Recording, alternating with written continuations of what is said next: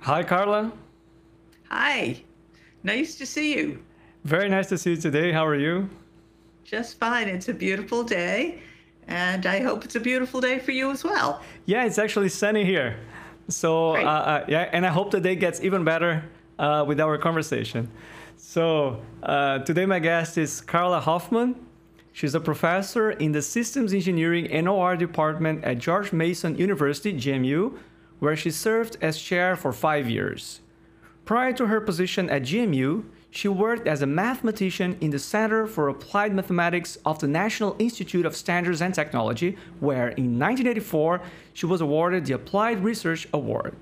Her other awards include George Mason's Distinguished Faculty Award, the INFORMS Fellows Award, the INFORMS George E. Kimball Medal, and the INFORMS Edelman Prize.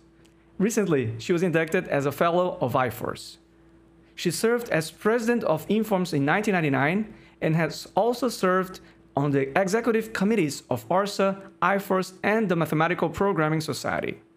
In addition, she has served on multiple editorial boards. Karla's primary areas of research are optimization and auction design and testing.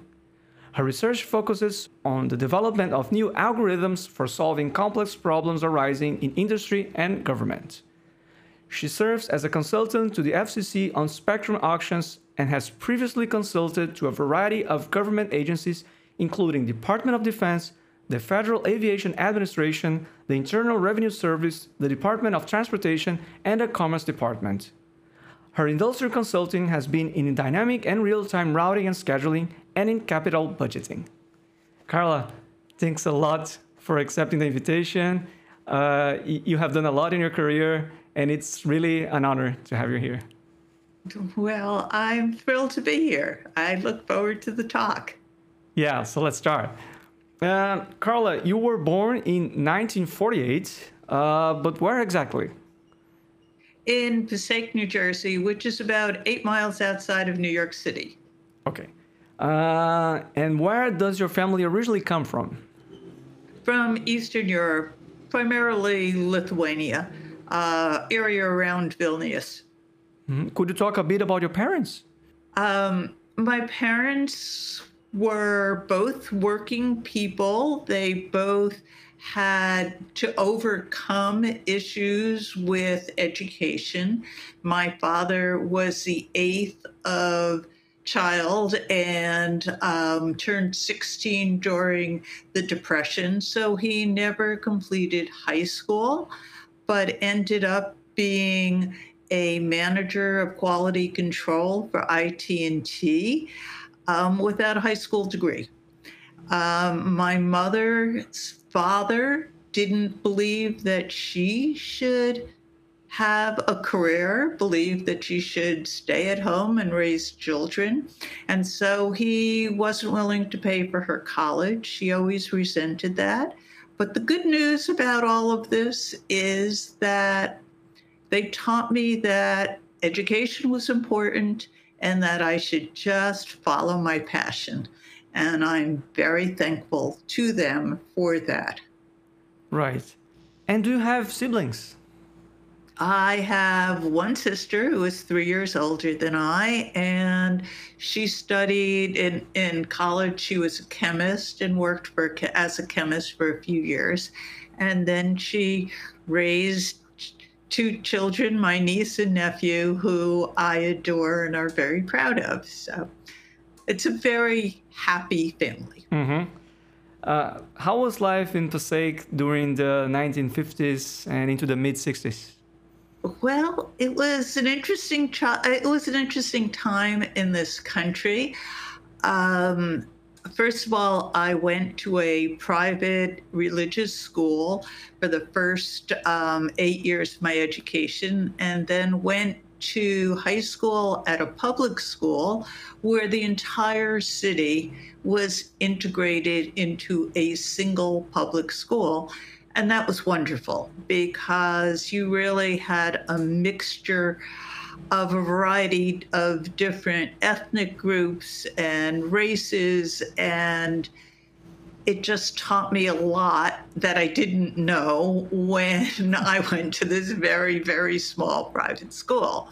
It also was fun because the Shirelles were 3 years older than I and went to my high school. And the a cappella music in the halls of my high school were extraordinary.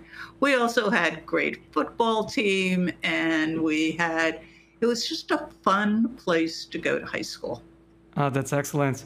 We'll talk about your high school years shortly. But before that, other than going to school, how did you keep yourself busy? I loved music. I loved dance. I played on the streets of my city. So all of the normal things people do, roller skating, jump rope, bicycling, all of the normal things that a child does in high school and in elementary school. You mentioned music. What was your musical taste back then? So I grew up in a great musical era.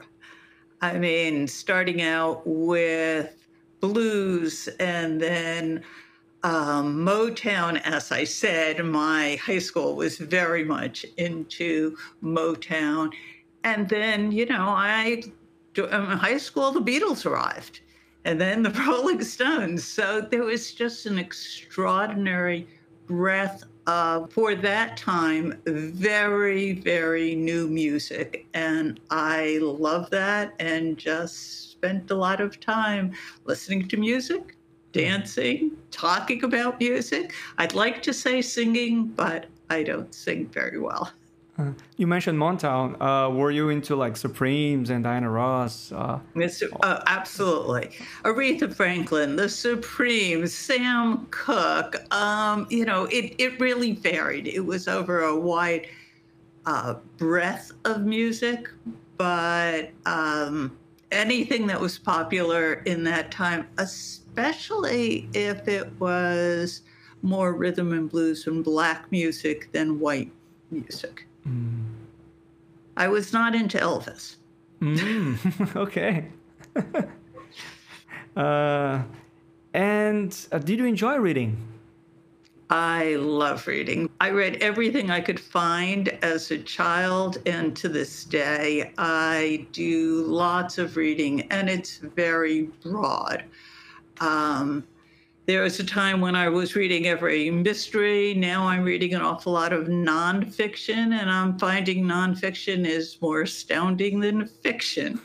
But yes, I've always read, and the range of my reading is broad.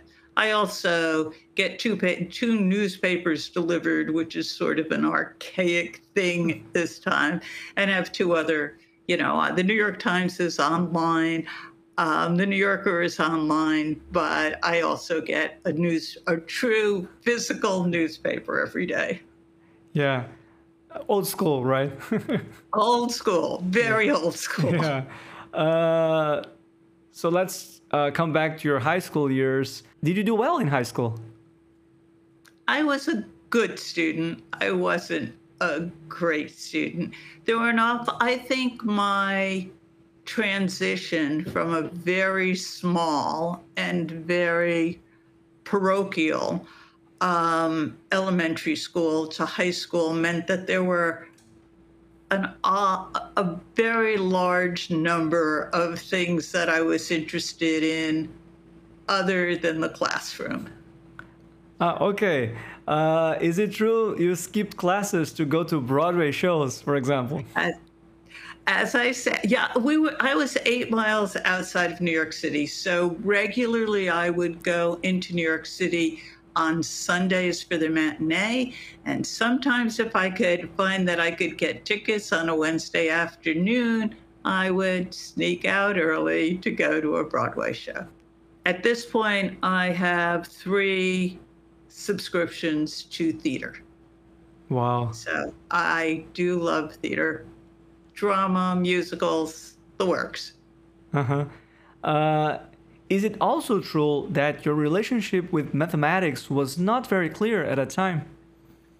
No, as I said, my parochial school spent half the day in religious studies and half the day in all of the other studies. So I walked into high school with a really terrible math background. I had not seen pre-calculus. I had not seen applications of math. I knew how to add, subtract, multiply, and divide, basically. And I walked into algebra and found it, I was startled as to just how much I didn't know. And if it weren't for these outside interests of mine, I'm not sure how that would have developed. But after the first grading period, I had not gotten a very good grade in math. And I find it humorous that my mother said, well, you don't really need to know math. And if it weren't for a boy I had a crush on, I might have believed that. But I'm a competitive person, and I was going to show that I could do this. And then the second grading period, I was the only person to get an A in the class. I still hated the teacher, but it showed me that I could do math. And so I was sort of happy that the teacher sort of showed me that, even though our personalities were not in sync. So a crush actually enabled you to study hard and get better grades to the point of having the best grade in class. Yeah, it's just one of those things that, you know, life isn't predictable ever. Right, yeah. And how was the transition from high school to college? Well, the transition from high school to college was easy in one sense.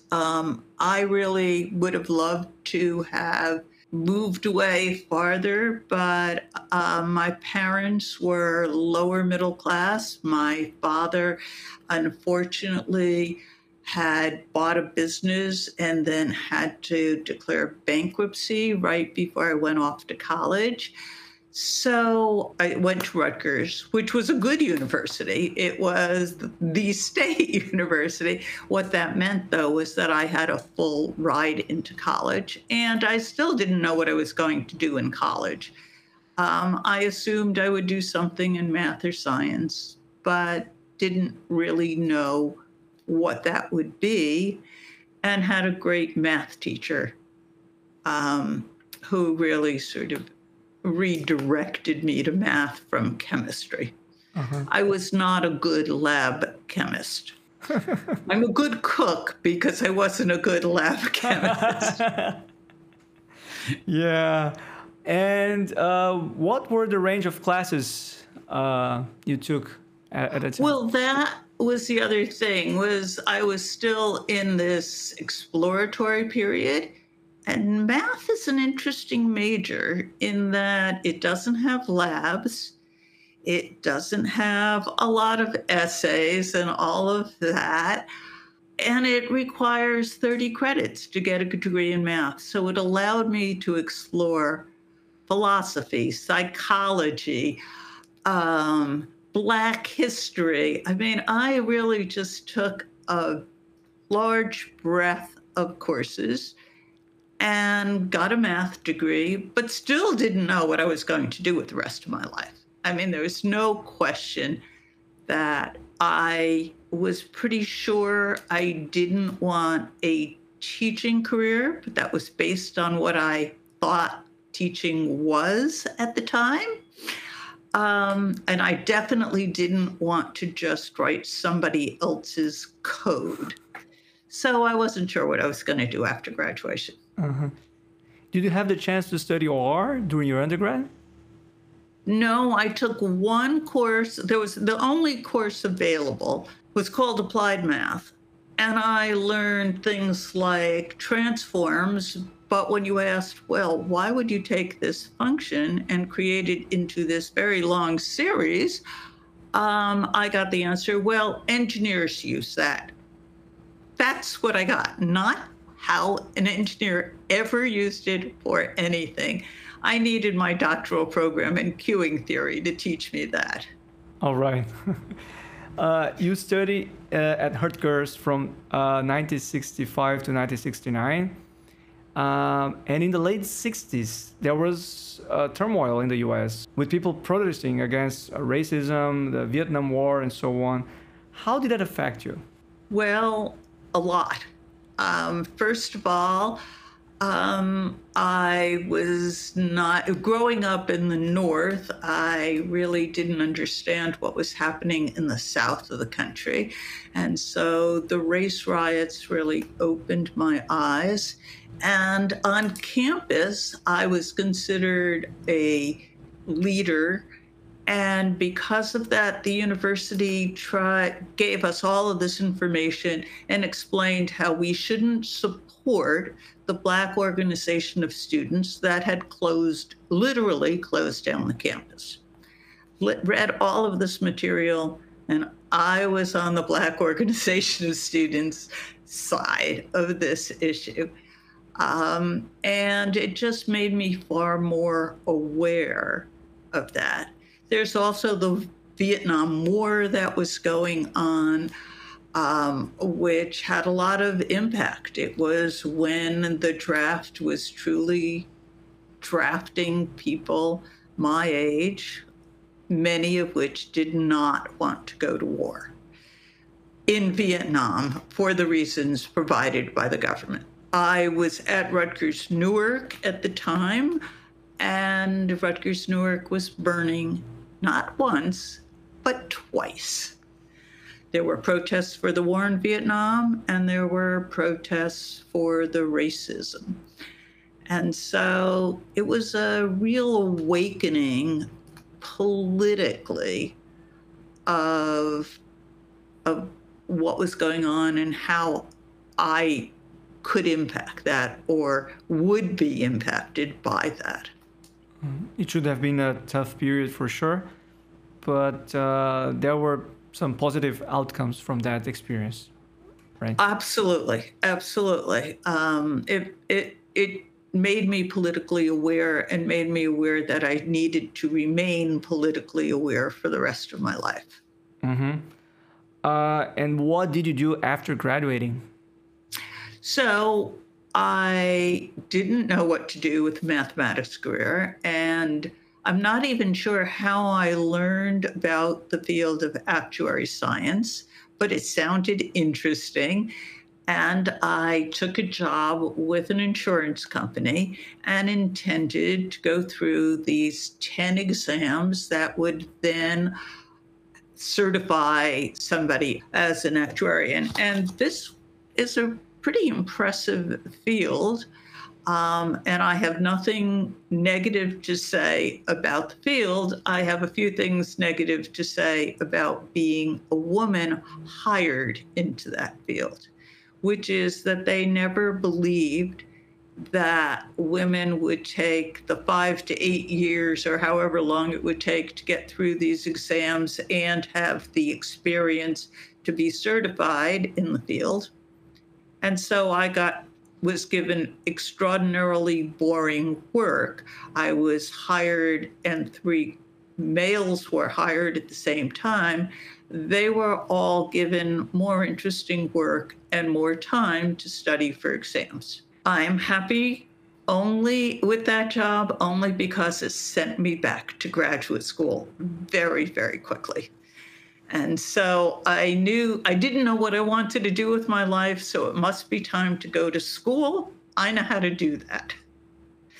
So what was the plan after you left the company? So the plan was I applied to both business schools and math departments. I had a minor in economics undergraduate. I liked economics. I also wasn't sure what people did with economics, but I liked it and I liked math.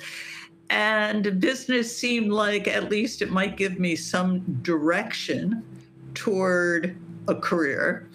And so I applied to both. I did get accepted in Rutgers math PhD program, but I also got a scholarship to get my master's degree at George Washington University in D.C. And I had been to D.C. once for a protest and liked the city and thought, well, this will get me a broader view of the country. It'll get me a broader view of business. And I decided that that's what I was going to do. And so that's how I got to graduate school. I mean, my decision was based primarily on the fact that George Washington offered me more money than anybody else. I'm not saying that that's the proper way of making career decisions, but it worked for me. Uh-huh. And it also was a very strategic place, especially at that time, right? To be. To be, yes. As I said, it was my political awakening. And so Washington seemed like a good place to be. Uh-huh. Did you finally learn about OR during the MBA? Yes. Jerry Bracken was professor at Yale University in OR and is a game theorist. And he was working in Washington because he's always done applied research for the Defense Department. And so he decided to teach a course at GW in the business school and used 2 books for that course: Saul Gass's Intro to Linear Programming and Fiacco McCormick's Nonlinear Programming book for a business school for the only course in OR. Probably for me, it was one of those lucky breaks. I loved the topic. I loved everything about it. Jerry was a wonderful mentor to me. But having taught in business schools and engineering schools, I might do that in an engineering school. I wouldn't do it in the business school. Right. But that was my introduction to OR. And it was also, he was the person who told me to think about a PhD and said that I should go to MIT for my PhD. I applied to both George Washington's engineering school and MIT's business school. And he had explained to me, I had just read Fiacco McCormick's Nonlinear Optimization book, and they were arriving at GW at the time. So I listened to Jerry Bracken, and I'm very appreciative about everything about except where I should go to graduate school, because I did go to graduate school at GW and not at MIT. I'm sure I would have gotten a great education at MIT. But I also was involved with the man that I have been married to now for 52 years, and chose to get married and go to George Washington Engineering School. Yeah, we're going to get to that shortly. Did you have to write a sort of a thesis to earn the MBA degree? Yeah, that's a funny, there's a funny story associated with it, which is, as I said, I was a poor graduate student. GW paid for my graduate education, but not for summers. I needed summer employment. So I looked on the bulletin boards for job announcements. One said, looking for somebody in a master's program in psychology to do statistical analysis. I had 3 credits of psychology, intro to psychology, but I applied. I was hungry. And I remember the interview well to this day, because this PhD psychologist interviews me, reads my resume, and says, "Why are you here?" And I said, as I've done my homework, and I know that this department has 3 PhD psychologists. You need statistical analysis. Here I am. I can do the statistical analysis. You can do the psychology. I got that job, and I could have either taken more 6 credits or written a thesis, and I wrote a thesis based on my work at the Internal Revenue Service, which was analysis correlating input factors that might be on a resume to success in the job. These were psychologists who were looking to improve the recruiting, the successful recruiting of accountants primarily. Okay. So you finally stayed in Washington for Yes. Your PhD. It seems that you did not regret that decision. And you got married during the early stages of your PhD, correct? That's correct. Mm-hmm. Karla, you started your PhD working on a game theory problem related to nuclear war. But that was not really your cup of tea, right? Yeah, no. The idea that the U.S. might have less casualties, and casualties meaning deaths, than the opponent when both sides in a nuclear war would see extraordinary devastation was just not what I wanted to work on. And my thesis advisor, Jim Falk, who is also a great mentor, said, well, I have these other problems you might want to consider working on. So it was a more theoretical and computational PhD on concave minimization. But yes, I do. My very first paper is on game theory and nonlinear max-min problems. So yes. Well, as you said, you then turn attention to non-convex optimization problems. Right. Primarily, and these problems were solved. And so the unusual thing about this is that we wanted global solutions to non-convex problems. When you ask me about combinatorial optimization, that'll come back. But it was branching and bounding in a nonlinear way so that you would take underestimates of functions if they were concave and thereby be able to continually close the gap between feasible solutions and the estimation of the truth solution. You got a couple of papers from that work, and you obviously had to code something. And did you enjoy coding in those years? So I remember Jim Falk telling me that actually it was for something that he had developed before then, that he just wanted me to create a code. And I said, I don't know anything about coding. And he said, I don't care. I just need some problems solved using this method.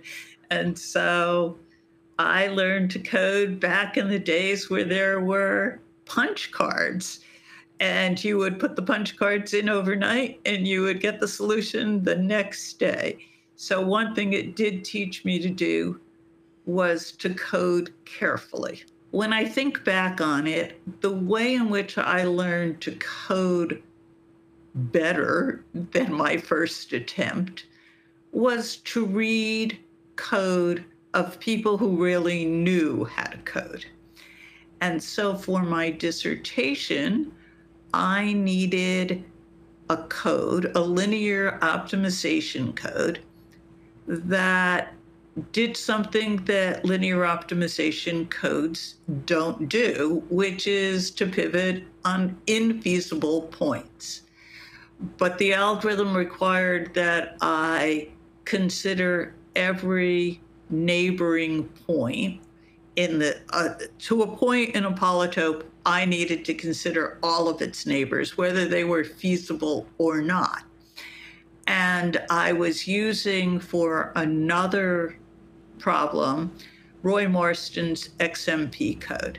So I called Roy, who was a professor at MIT at the time. He didn't know me at all, but was willing to say, if you come up to MIT, we can work out how this code works. And I spent a weekend and I guess maybe 4 days at MIT, and he graciously gave up all of his time to create a code that did something that the simplex algorithm would never do. And he labeled the code Karla. Uh-huh. So you had this subroutine called Karla in Fortran. That's correct. Yeah. Okay. But I also would like to say that notice how this story is developing, that there really were important mentors at every turn of my career. Yeah. And I'm grateful for that. I truly am very, very grateful for that. Yeah, and it's nice of you to give credit to all of them. You finished your PhD in 1975, and you went for a postdoc at the National Institute of Standards and Technology. But you ended up staying there for nearly a decade, working as a mathematician. Yes, and it was a wonderful place to work. The department was called the Operations Research Department, and it would get its projects from government agencies that didn't have a large OR staff.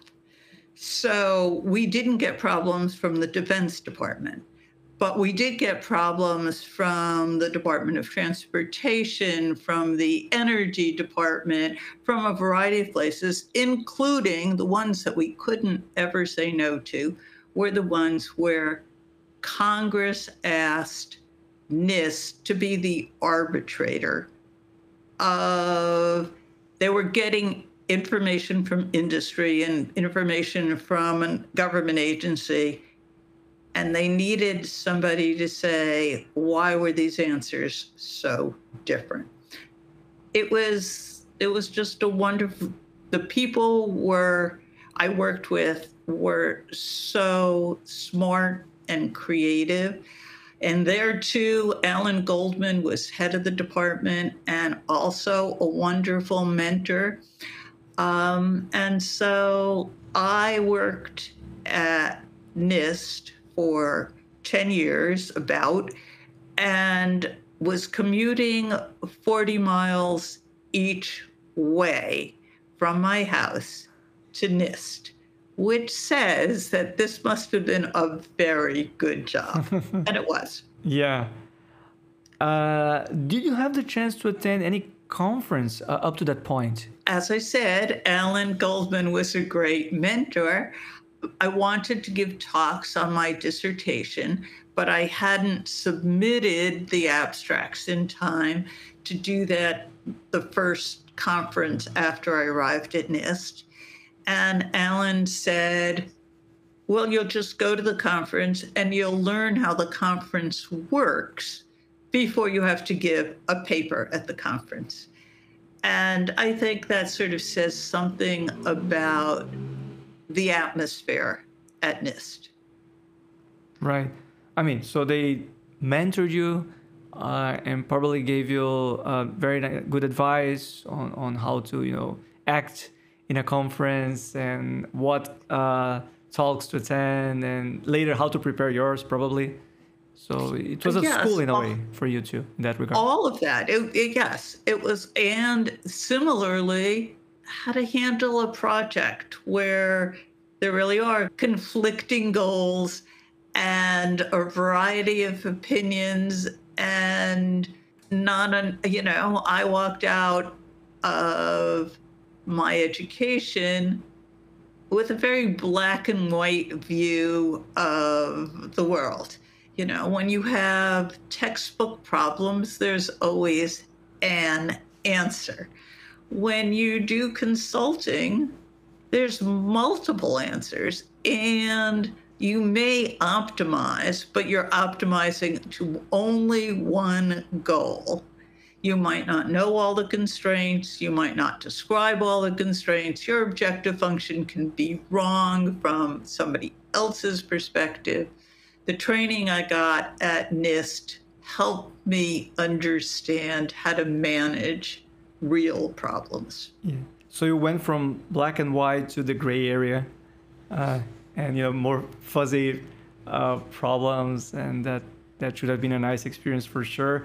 And you worked on a large variety of problems during your time at NIST, including problems related to energy and queuing models, aviation, daylight savings, and so on.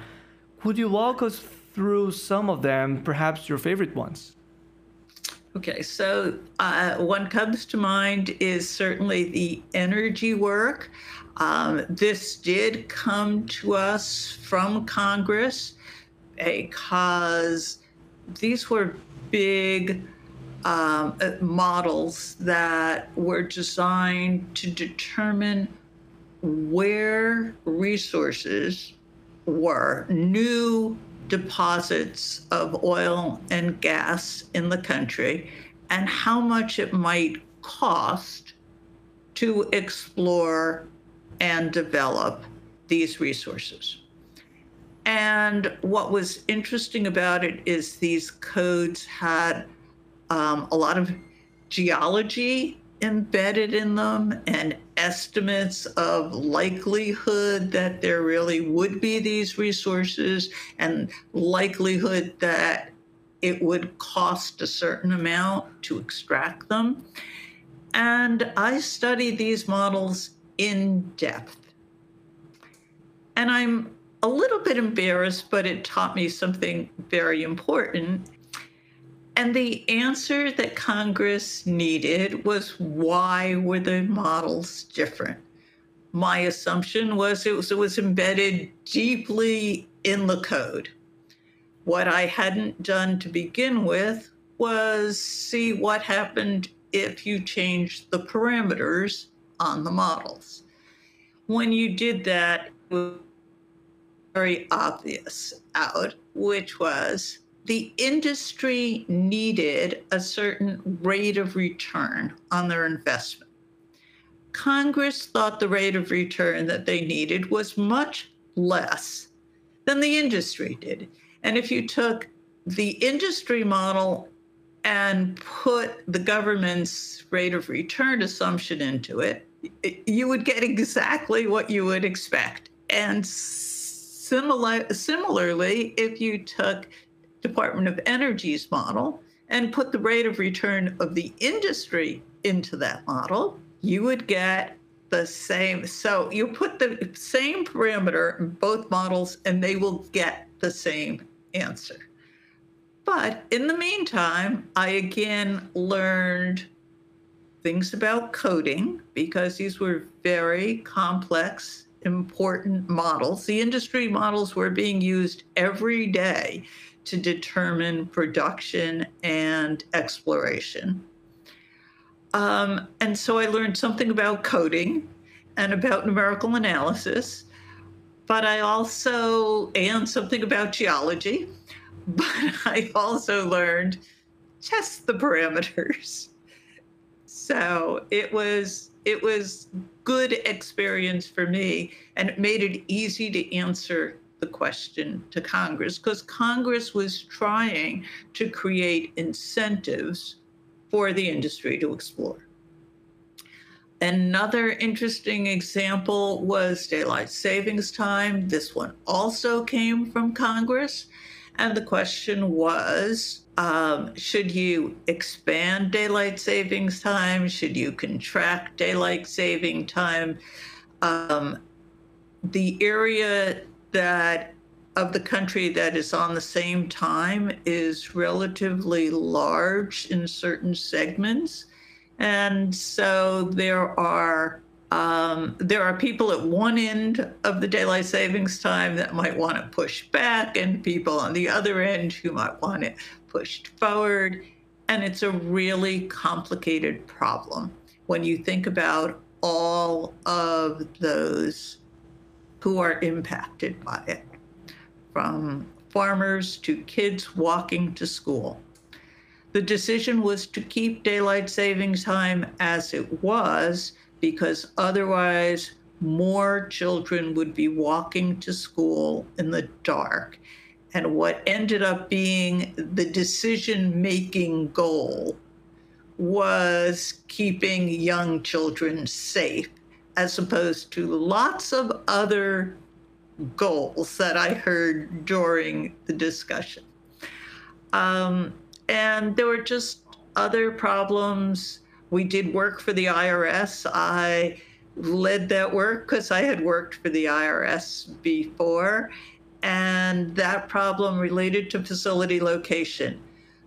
This was pre-internet days, so if somebody had questions, they either called the IRS on the telephone or they walked into offices. And one question was, how much staff do you need during the tax filing season in these answering centers? And the other question was, where should their offices be? And again, part of the job was to figure out what the objective function should be. On locating offices, they thought it should reduce the cost to the IRS. I and the other people at the National Institute of Standards that were working on the problem thought we should worry about the customers and how easy it was for customers to get the service they needed, which meant that the offices should be located close to public transportation. So they were just great problems to work on. Yeah, they are all great problems. Sometimes we study some problems in which the objective function is really clear, especially in academia. When you think about logistics and routing, it's very clear. But then you were mentioning some situations where coming up with the objective function was not trivial at all. And you were given a problem. You have to figure it out a way to solve it, including how to decide interesting and proper objective function so it reflects what they actually wanted to. Well, and one of the things that we would regularly do is provide all parties with the solution you would get with the objective function that that group wanted and the objective function that other groups wanted, so that they could see the impact of the decision globally as opposed to myopically. So there was a lot of back and forth until the solution was finally deployed. Right. Yeah. And that's what we miss in textbooks. Yeah, exactly. Yeah. Karla, up to that point, you had no experience working in combinatorial optimization. You then met the late Manfred Padberg in a conference, and you told him that branch and bound seemed pretty boring.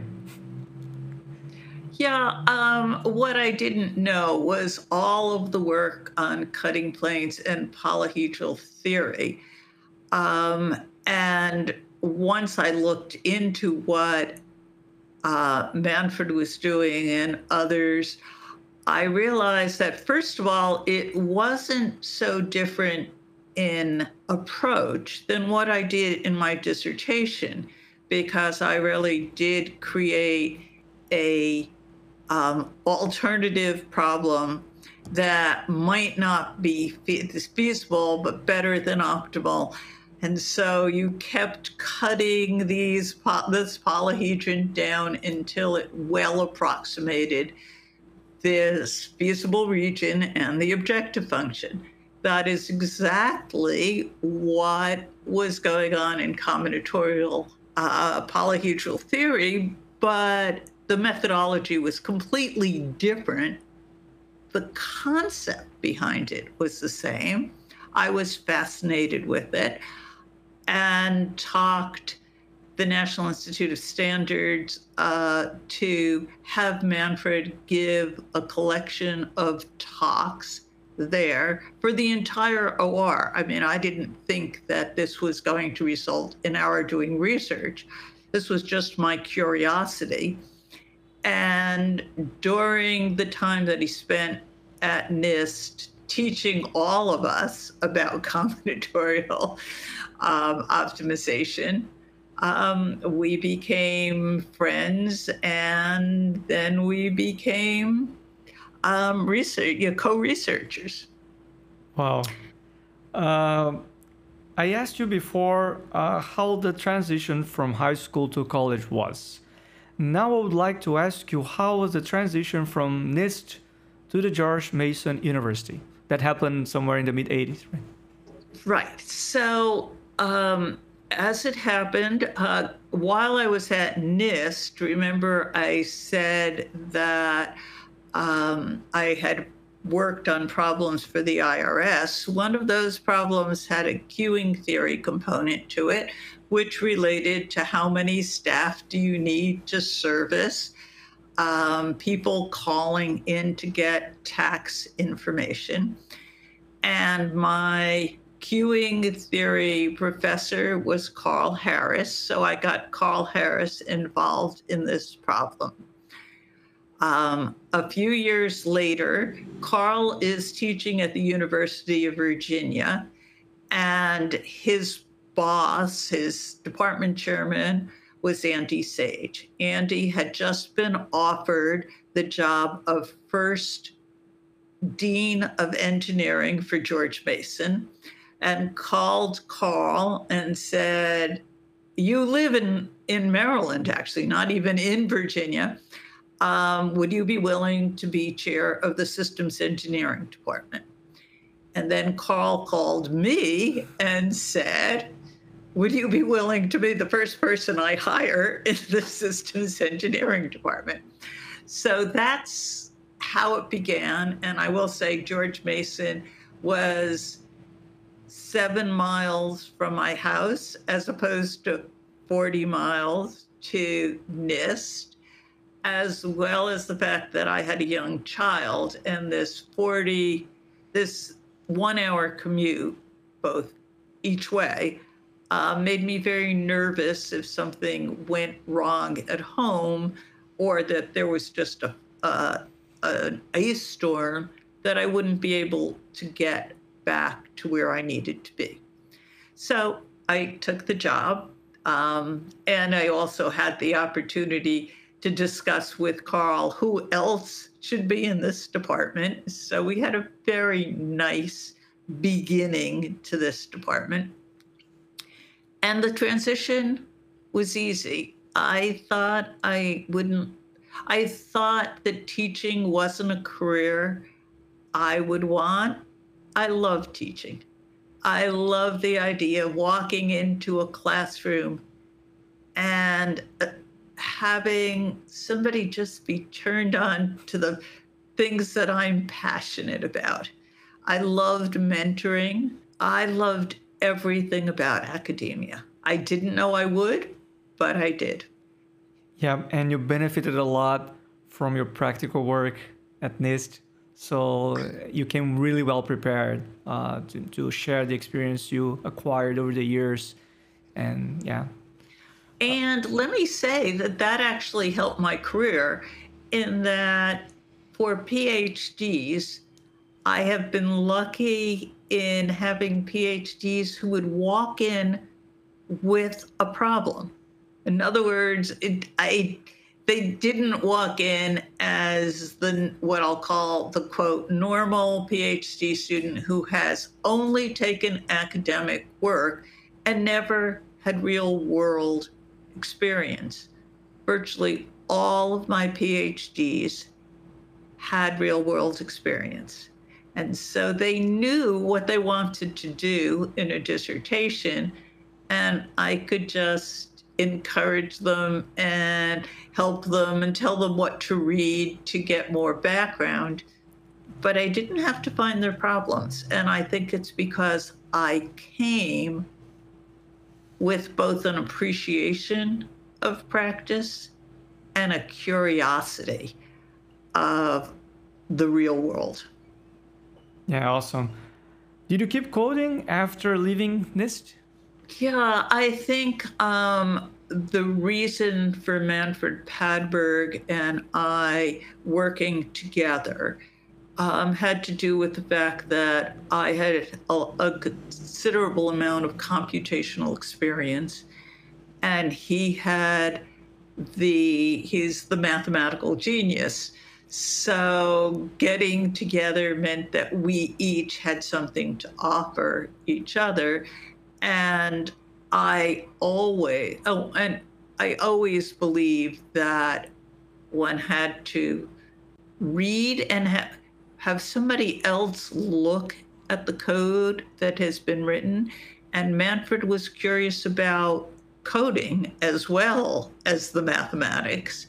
And so we had this team that worked together. And so, yes, I continued coding. As a matter of fact, we were using XMP at the time. That was Roy Marston's code. And Bob Bixby truly worked to convince me that I should learn C as opposed to Fortran and use Cplex, which for those that might not even know the origin of the name, it was the simplex code written in C, a relatively new language when Bob was coding it. And so, yes, and so Bob did encourage us to use version either 0 or 1 of Cplex, and it made a difference to our ability to solve problems, and it impacted Bob Bixby's code, I believe, as well, because if you're doing set partitioning problems, which was the first problem I worked with Manfred on, they are highly degenerate, and one really needs to do dual simplex and really needs steepest edge dual simplex. And Bob heard that, and Don Goldfarb heard that, and Don Goldfarb developed the steepest edge dual simplex that is in Cplex. So, yes, yeah. I think I had some impact on the Cplex code, but I didn't write any of that code. I want to make it clear that that really is Bob's genius. So that's a fantastic story you just shared. I'm sure Bob Bixby will be very happy to hear that. It's something that had a lot of impact, and Cplex became a highly successful solver, and it's been widely used in the industry and also in academia. Karla, you kept on working on airline problems for a considerable amount of years. Could you comment on your work regarding airport slot auction? Okay, so this combines two pieces of my research in an interesting way, and also has a story associated with how I ended up in auctions at all. But so I did airline scheduling, and that's really where I started with Manfred's work, because I always want to work on applied problems and have real world examples to work on applied problems. And so Manfred had all of this research on polyhedral theory for set partitioning. Airline scheduling problems are problems that fit into that thing, but we needed real world problems. I called American Airlines and asked for problems. Actually, I called a number of airlines and asked for real world problems. American Airlines provided our first test set. And then because we had some success with that, I also got problems from US Air, Northwestern, I'm Delta, did some work with Roy Marston on Delta problems, but there was this work that really taught me a lot about industry problems. So your question was airport slot auctions. After working on airline scheduling, I ended up meeting friends, clients of my husband's in communications. And they had been in the cable industry and wanted to get into the cellular wireless industry at the very, very beginning of wireless, and asked me what I knew about game theory. To which I said, well, I've written a paper on game theory, but I don't think you mean game theory. I think you mean gaming. And they responded, no, we mean game theory, because the Federal Communications cellular management of cellular by the FCC had moved from first administrative, just they ruled you can have this license or not, to a lottery system, which was crazy because it didn't go to the people it needed to. It then just went to somebody who sold it to the people. And so the decision was that why don't we listen to the economists and have an auction? And these people, who are good friends of ours, asked me, what do you know about game theory and how can we play the game that is being proposed in this auction? And so I wrote software for them to bid in one of the very first FCC auctions. And now we're going to get back to Bob Bixby, because I went to an INFORMS meeting and gave a talk on this, what I thought, relatively new idea for OR, which is usually we had manufacturing problems. And so we needed to determine quantity.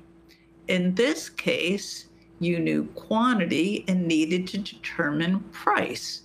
And I thought that there were a number of situations where that could apply. I gave this talk, didn't think about it again, quite honestly. I mean, I didn't think about it again and went on to do other things. And I get a call from Bob Bixby saying, I heard your talk at an INFORMS meeting, and we have just gotten the contract to provide a solver for a combinatorial auction being proposed by the FCC. And he said, and we at CPLEX don't have the consulting manpower to do it. You're in Washington, you know the FCC rules about this auction. Are you willing to be our consultant to the FCC? And I've been at the FCC ever since, working on auction design. Now back to airline slots. At some point, George Donahue, who had been an administrator at the Federal Aviation Administration, is hired into George Mason and then moves from public policy to our systems engineering department when I was department chair. And George and I had many conversations over a lot of different things. And one of them was on slot allocation. So he said, you've worked on auctions, you've worked with the federal government, you know about aviation. Could we do a slot auction? And he knew the Secretary of the Department of Transportation. And also his background was in gaming, was in war games where people play against each other in a real simulated game. And that's what he wanted to do, to prove to the industry that auctions were possible for allocating runway space, which is what these slots were. These slots were for takeoff and landing. In the US, the government allows one to schedule more takeoffs and landings than is physically possible. And so you get long queues at, airports. And we did do this game, and it was great fun. It's probably the only time I have experienced the idea of bringing various parts of the industry into a single room to play a game to better understand decision making. And I think we should be doing more of it. It really transforms an industry. So that's how I got into slot auctions. It was my aviation work. It was my work for the FCC on auctions. And it was George Donahue who just saw how to put these two things together. That's amazing. Very nice to hear that story. Yeah. Sorry for the long discussion, but there really was a connection between some of these two seemingly diverse research topics. No, come on, Karla. It's always fantastic to hear the stories, and some of them require some level of detail, so please don't be sorry about that. So let's move from airplanes to trucks. Tell me about your work on the dance of the 30-ton trucks. Okay.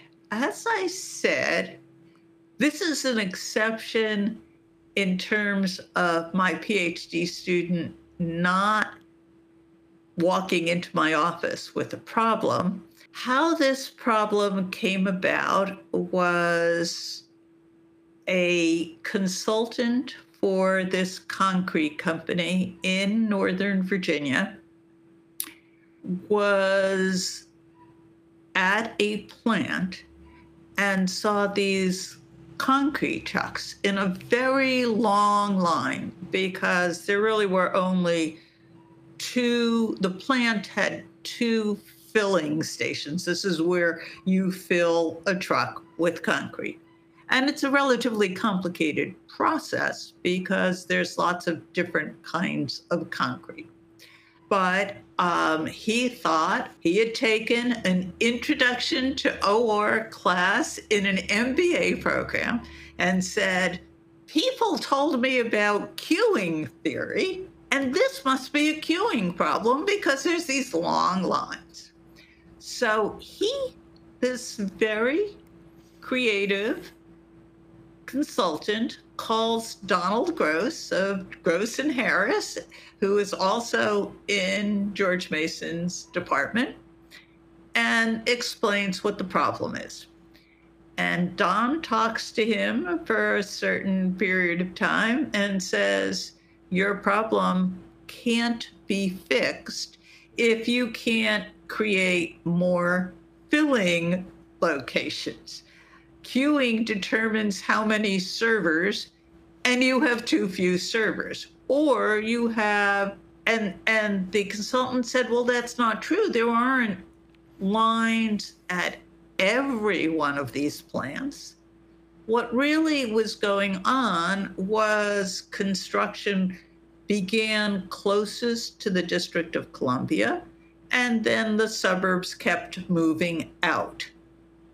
But their plants didn't move with them, so they had these long lines at the plants that were very close to the city when the concrete was needed further out. So the question became two questions. One, where do you locate plants to make it more close to the customers, but also wouldn't it make sense to use all of the plants, which means don't close the ones close to the city because you still need them. You just don't want long lines at the more distant plants and no lines where there are lines now. And so that's how the dance of the 30-ton trucks came about. We asked the question of where should we locate facilities, and would it be better to have trucks go from some plant to a customer, and then to another plant, and then to a customer. And so now it looks more like a transshipment problem. And it's a scheduling problem. It's a transshipment problem. It's a facility location problem. It's a scheduling of when should drivers show up? And it's complicated because concrete cannot remain on trucks for more than 2 hours or it will harden, in which case you need either a jackhammer or dynamite to get the concrete out of the truck. And in the summer in D.C., there are thunderstorms, and then there are accidents. There are a variety of things that make it highly stochastic. So it was a fun challenge. And as it happened, I was told about the problem from Don Gross. This doctoral student walked into my office, Martin Durbin, and I said, I've got an interesting problem. Are you interested in it? He worked for a consulting firm that only did work for the Defense Department. And he said, I'll go back to the president and see if he's willing to take this on. And so that's how the problem was created. And it was a fun problem. Yeah, and there's a very nice paper published in Operations Research out of that great work of yours. You were part of the team that won the highly prestigious INFORMS Edelman Award in 2018. What made you guys win the prize? Okay, so as I said, I started working for the FCC on auctions somewhere around 2000. And Evan Querell really was the chief economist who wanted to continue to push the limits of what the government could do that made sense economically. And I got there because of combinatorial auctions. Unfortunately, the FCC has still not had a combinatorial auction because the industry doesn't like the idea. It's too, they do have part of their auctions now are combinatorial, but not the essential part. But Evan always is creative and does ask interesting questions. And the question that was being asked was, there's a limited amount of radio frequency. And radio frequency is allocated for a variety of uses, okay? And so the 600, 700 megahertz area was being used for TV broadcasting. TV had gone from analog to digital and needed truly less frequency. And when they went from analog to digital, they did lose some frequencies, but it was just sort of packing them easily into available smaller space.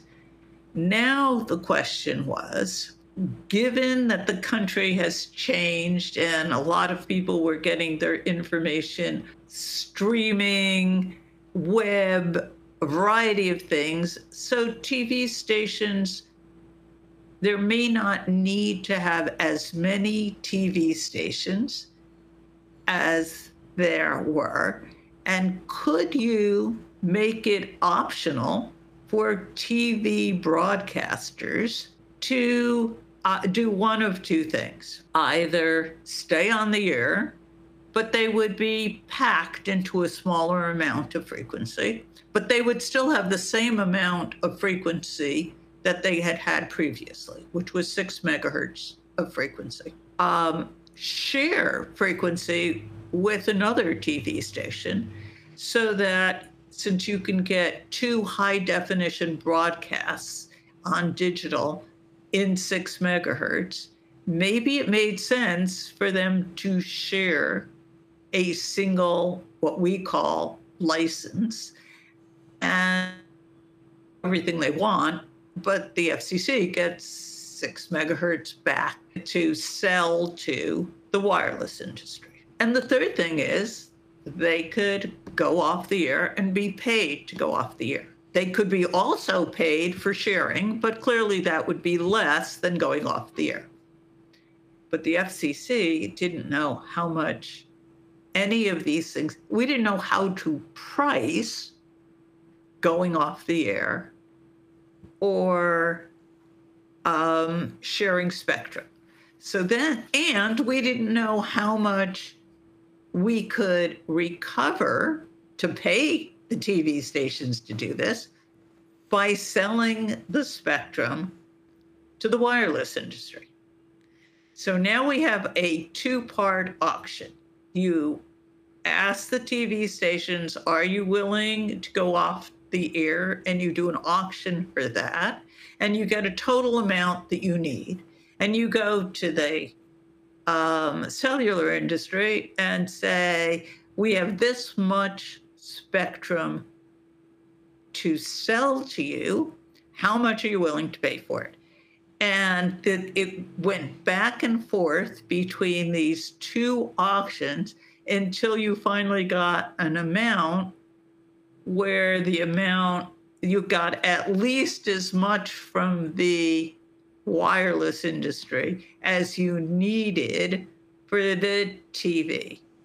And this had a variety of optimization problems associated with it. And so it was a very fun time. There were an awful lot of people involved in the entire effort. If you look at the picture at the Edelman Award, there's an awful lot of people on that stage, every single person. They did an enormous amount of work to get this job done.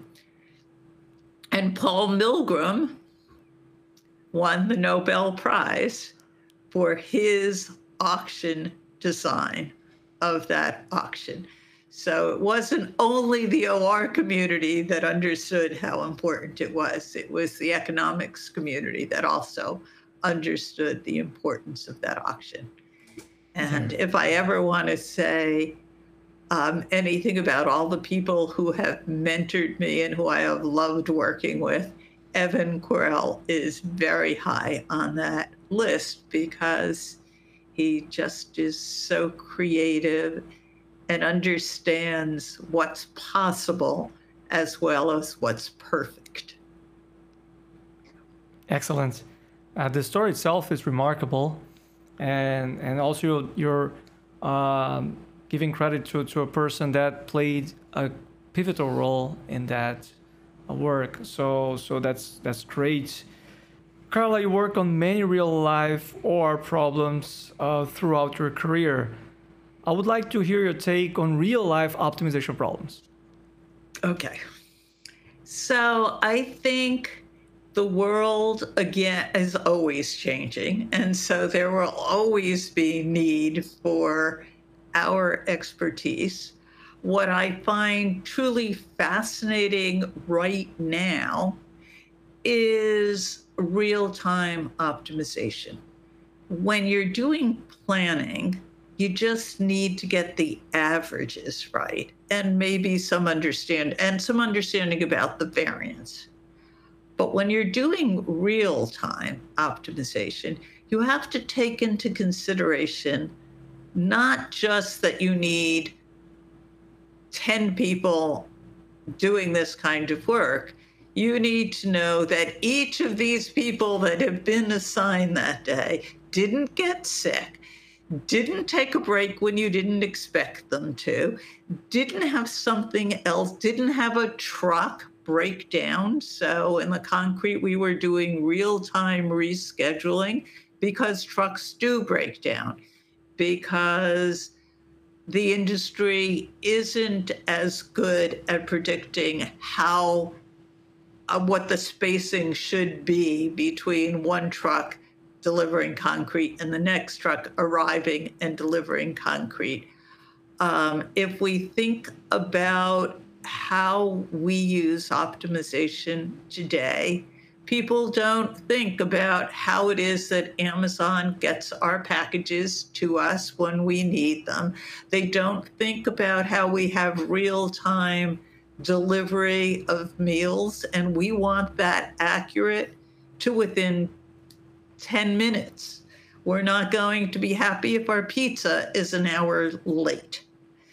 So this is a very different problem. And people ask why it is I don't really spend time worrying about the stochastic optimization view of all what's in the literature.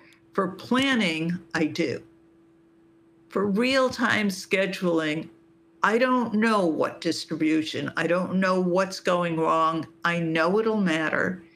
And I know that we can re-optimize very quickly.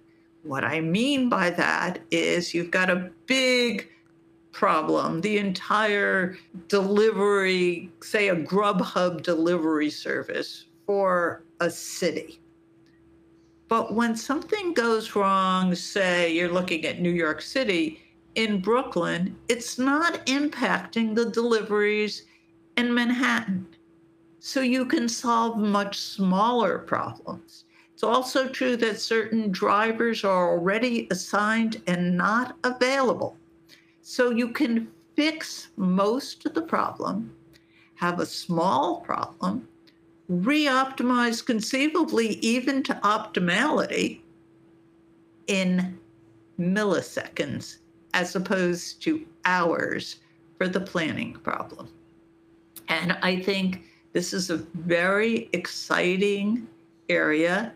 Nobody's going to think of it as optimization, but the people behind the scenes have to, in the same way that most people don't think of a shortest path problem when they ask Google Maps to route them to wherever they're going. They just expect an answer, and they expect it at least in less than a second. You know, you get a little nervous when that circle starts going around and it says recalculating. Mm-hmm. So we have to be cognizant of what is needed.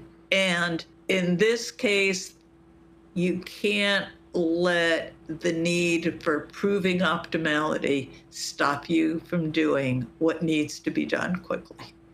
But I think there's lots and lots of applications for OR as we move to this super fast computing in the cloud. Right.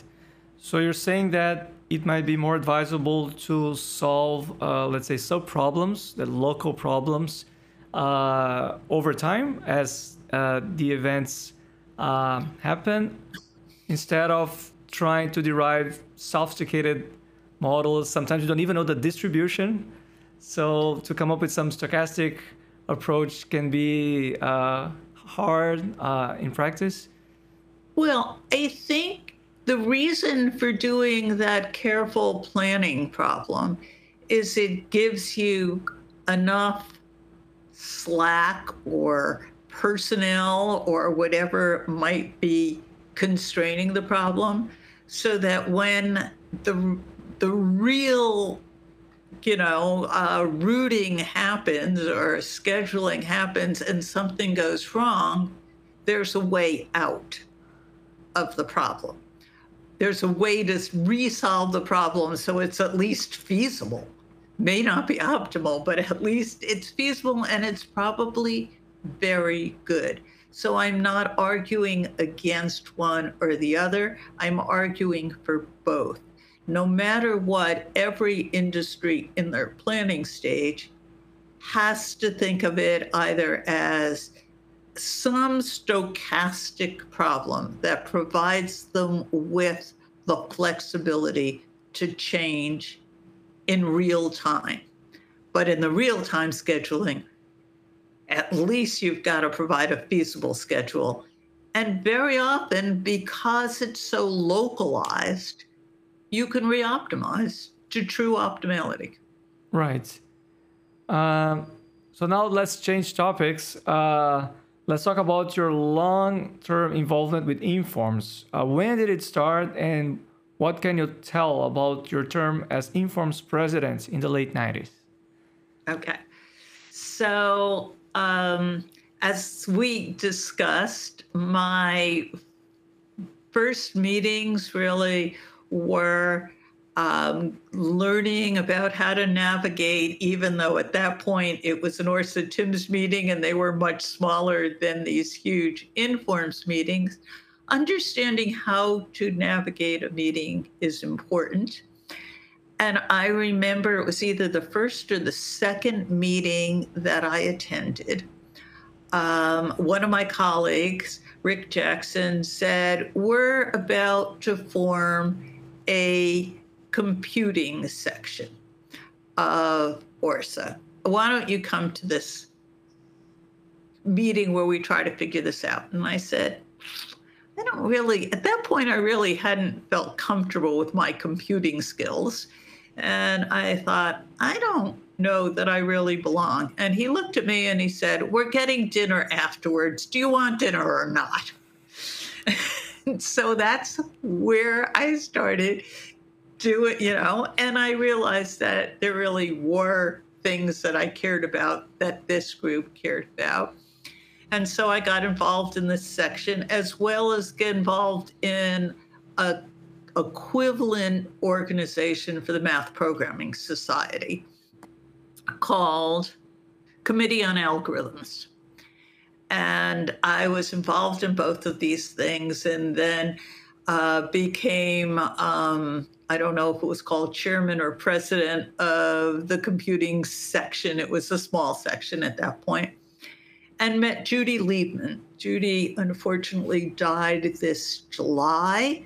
She was another one of those mentors who said, you really understand how important these sections are, these communities are. Would you be interested in being part of the larger committee that oversees all of ORSA's sections? And so I got involved in that. And then I got in, and then both Don Gross and Carl Harris were on the board of ORSA. And so I learned more about that, and it just seemed to escalate. But I loved it. I mean, I became passionate about the importance of community, the importance of professional societies, the ability to grow a career by just meeting people and learning about topics that you didn't know about that seem important, and so that's how I got involved in first I was treasurer of ORSA, and then became vice president of finance for INFORMS, and then became president. Wow. It's a long trajectory. And as president, what are your memories from that period, and what did you do in your term? Well, it was a period of transition, and I had hoped, as did most of the people involved in this reorganization into INFORMS, that we would do something that unfortunately we haven't yet done. And that is unite the undergraduates and the graduates, the PhDs, the academics, the practitioners, everybody who does whatever you'd like to call it, whether you want to call it operations research or management science or decision science or analytics, or I could go on and on with the terms we have chosen. Couldn't we all just become one much larger group and learn from each other and have a bigger voice and a bigger presence to industry and government in terms of solving real world problems using mathematics, analytics, OR, all of that.